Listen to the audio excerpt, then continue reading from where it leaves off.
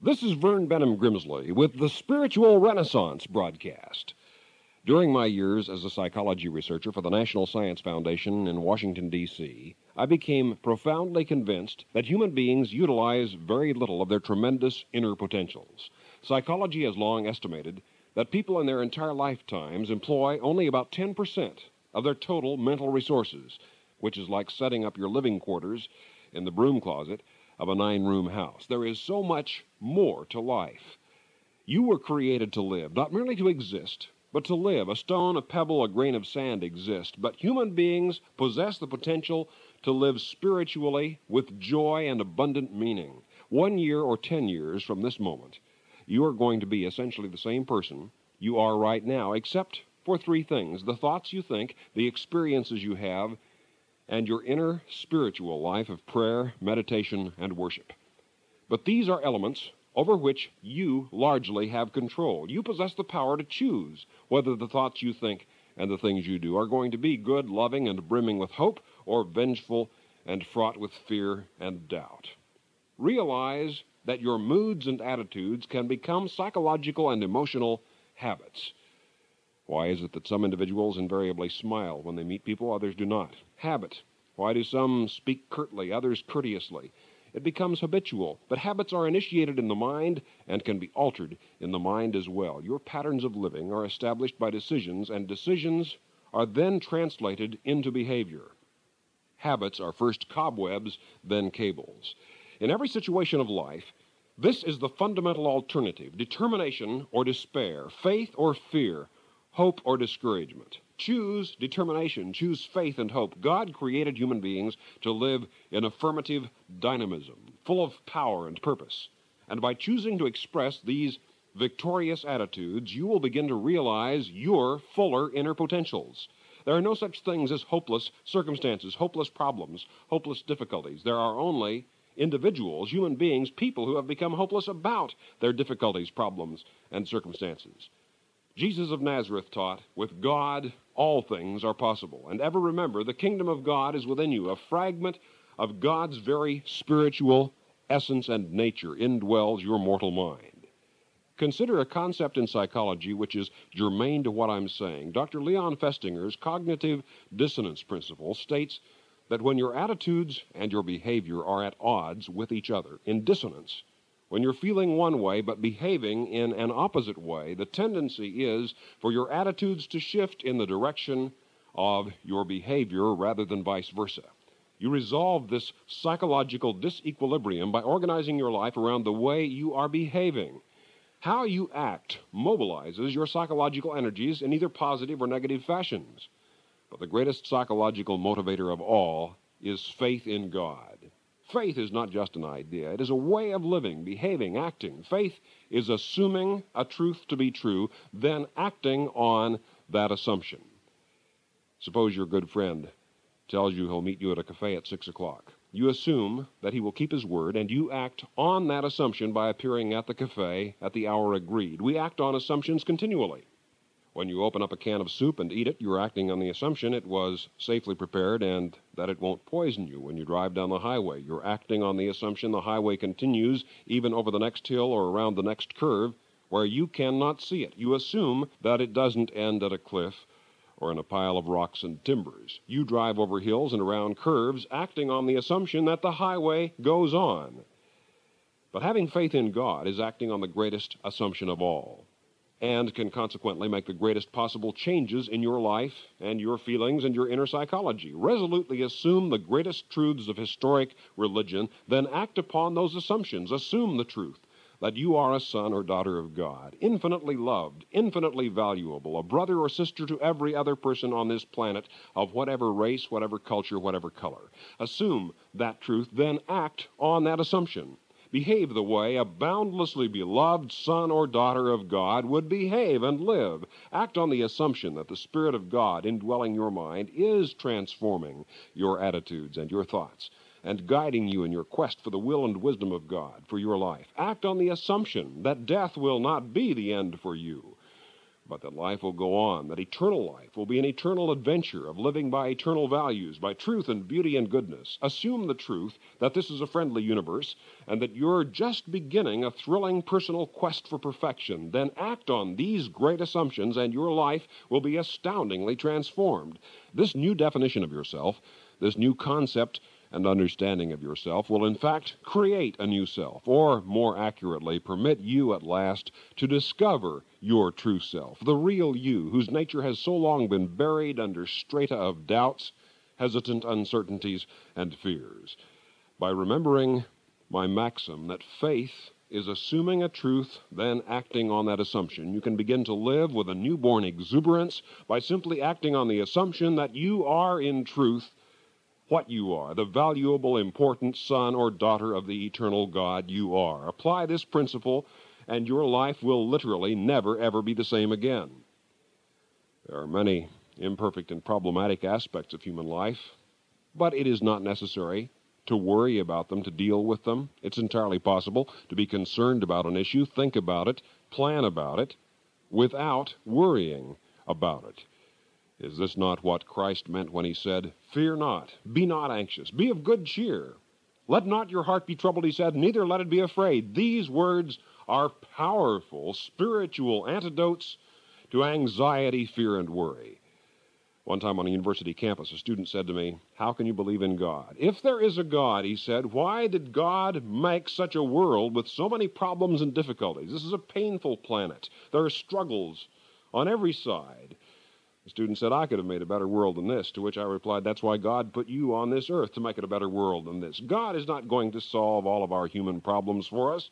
God is not like some unwise parent who would work all his children's arithmetic problems, write their school themes and their essays, do their homework for them. That would be no way for children to learn and grow. Neither will God solve all of our problems for us. God created this an unfinished world, an incomplete planet, a world in the making, and part of the challenge of life is helping this world to become what it was made and intended to be. God's purpose is not to make life easy. God's purpose is to make life great.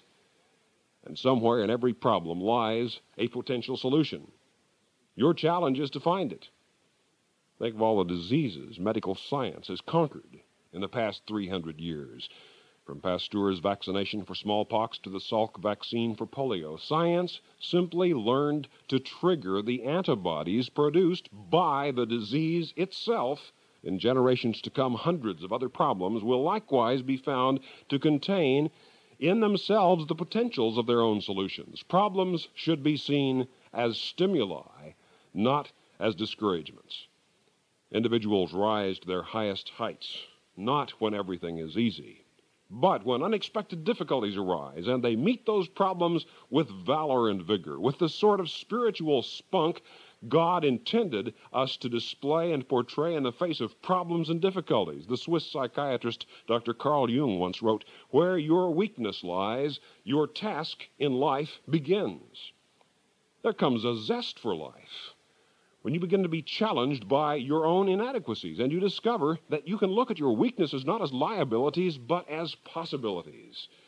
Challenges. "Be you therefore perfect, even as your Father in heaven is perfect," said Jesus. Whenever you're tempted to feel worthless, or your self-esteem is suffering, remember that you possess vast, unexplored inner resources, uncharted terrain in the spiritual and psychological realms of your mind, the exploration of which can enormously enrich the quality of your life. The kingdom of God is within you.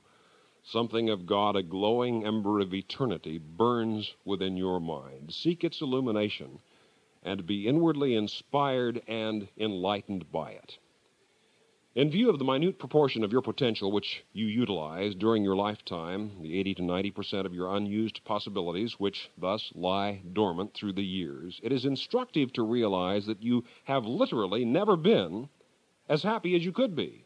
You've never been as interested, as absorbed by life, as stimulated, as inspired, as challenged, as joyous and loving as you could be. God created you to have life and to have it more abundantly. So much yet lies ahead for you. Microphysiologists have learned that during the time from the conception of a baby to its birth, It grows from the 2 microscopic parental cells to some 26 trillion cells in its body.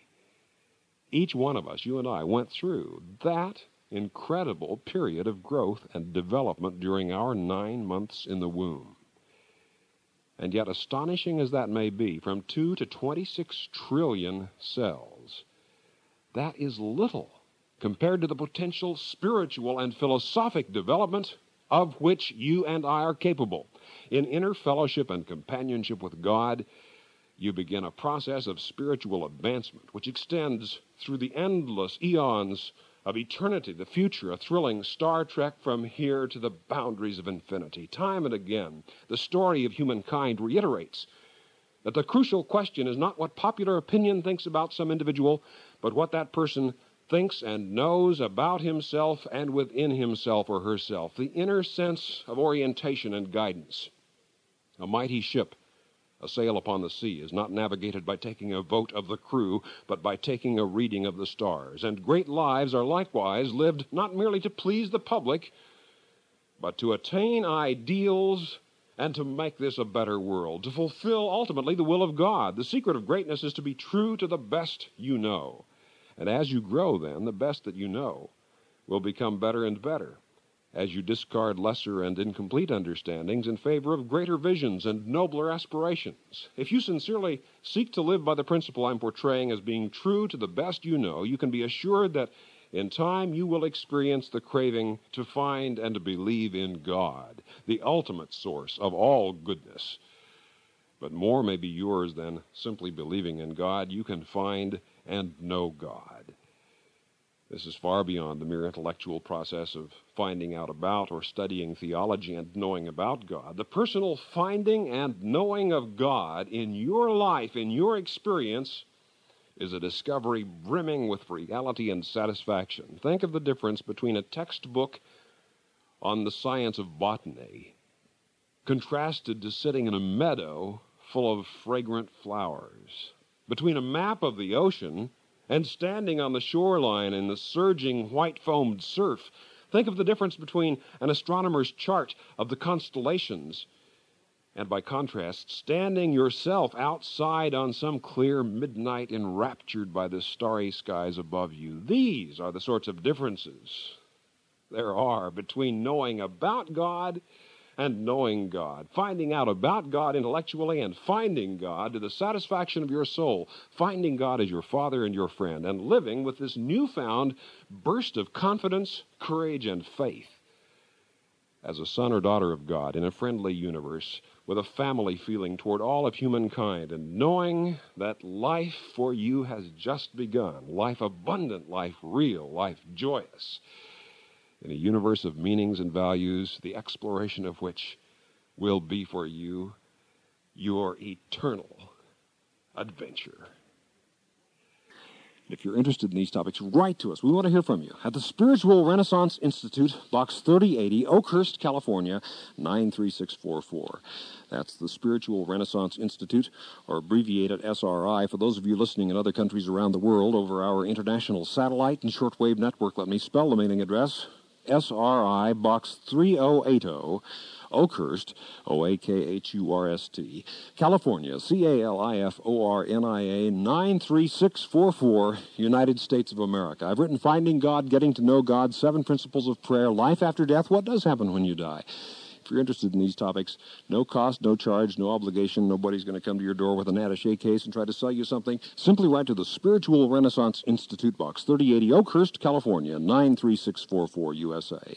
This is a non-sectarian, non-profit program proclaiming the dawning spiritual renaissance, the fatherhood of God and the brotherhood of man, the worldwide family of God. And so for now, this is Vern Benham Grimsley saying, may God's will be done by you. Good day.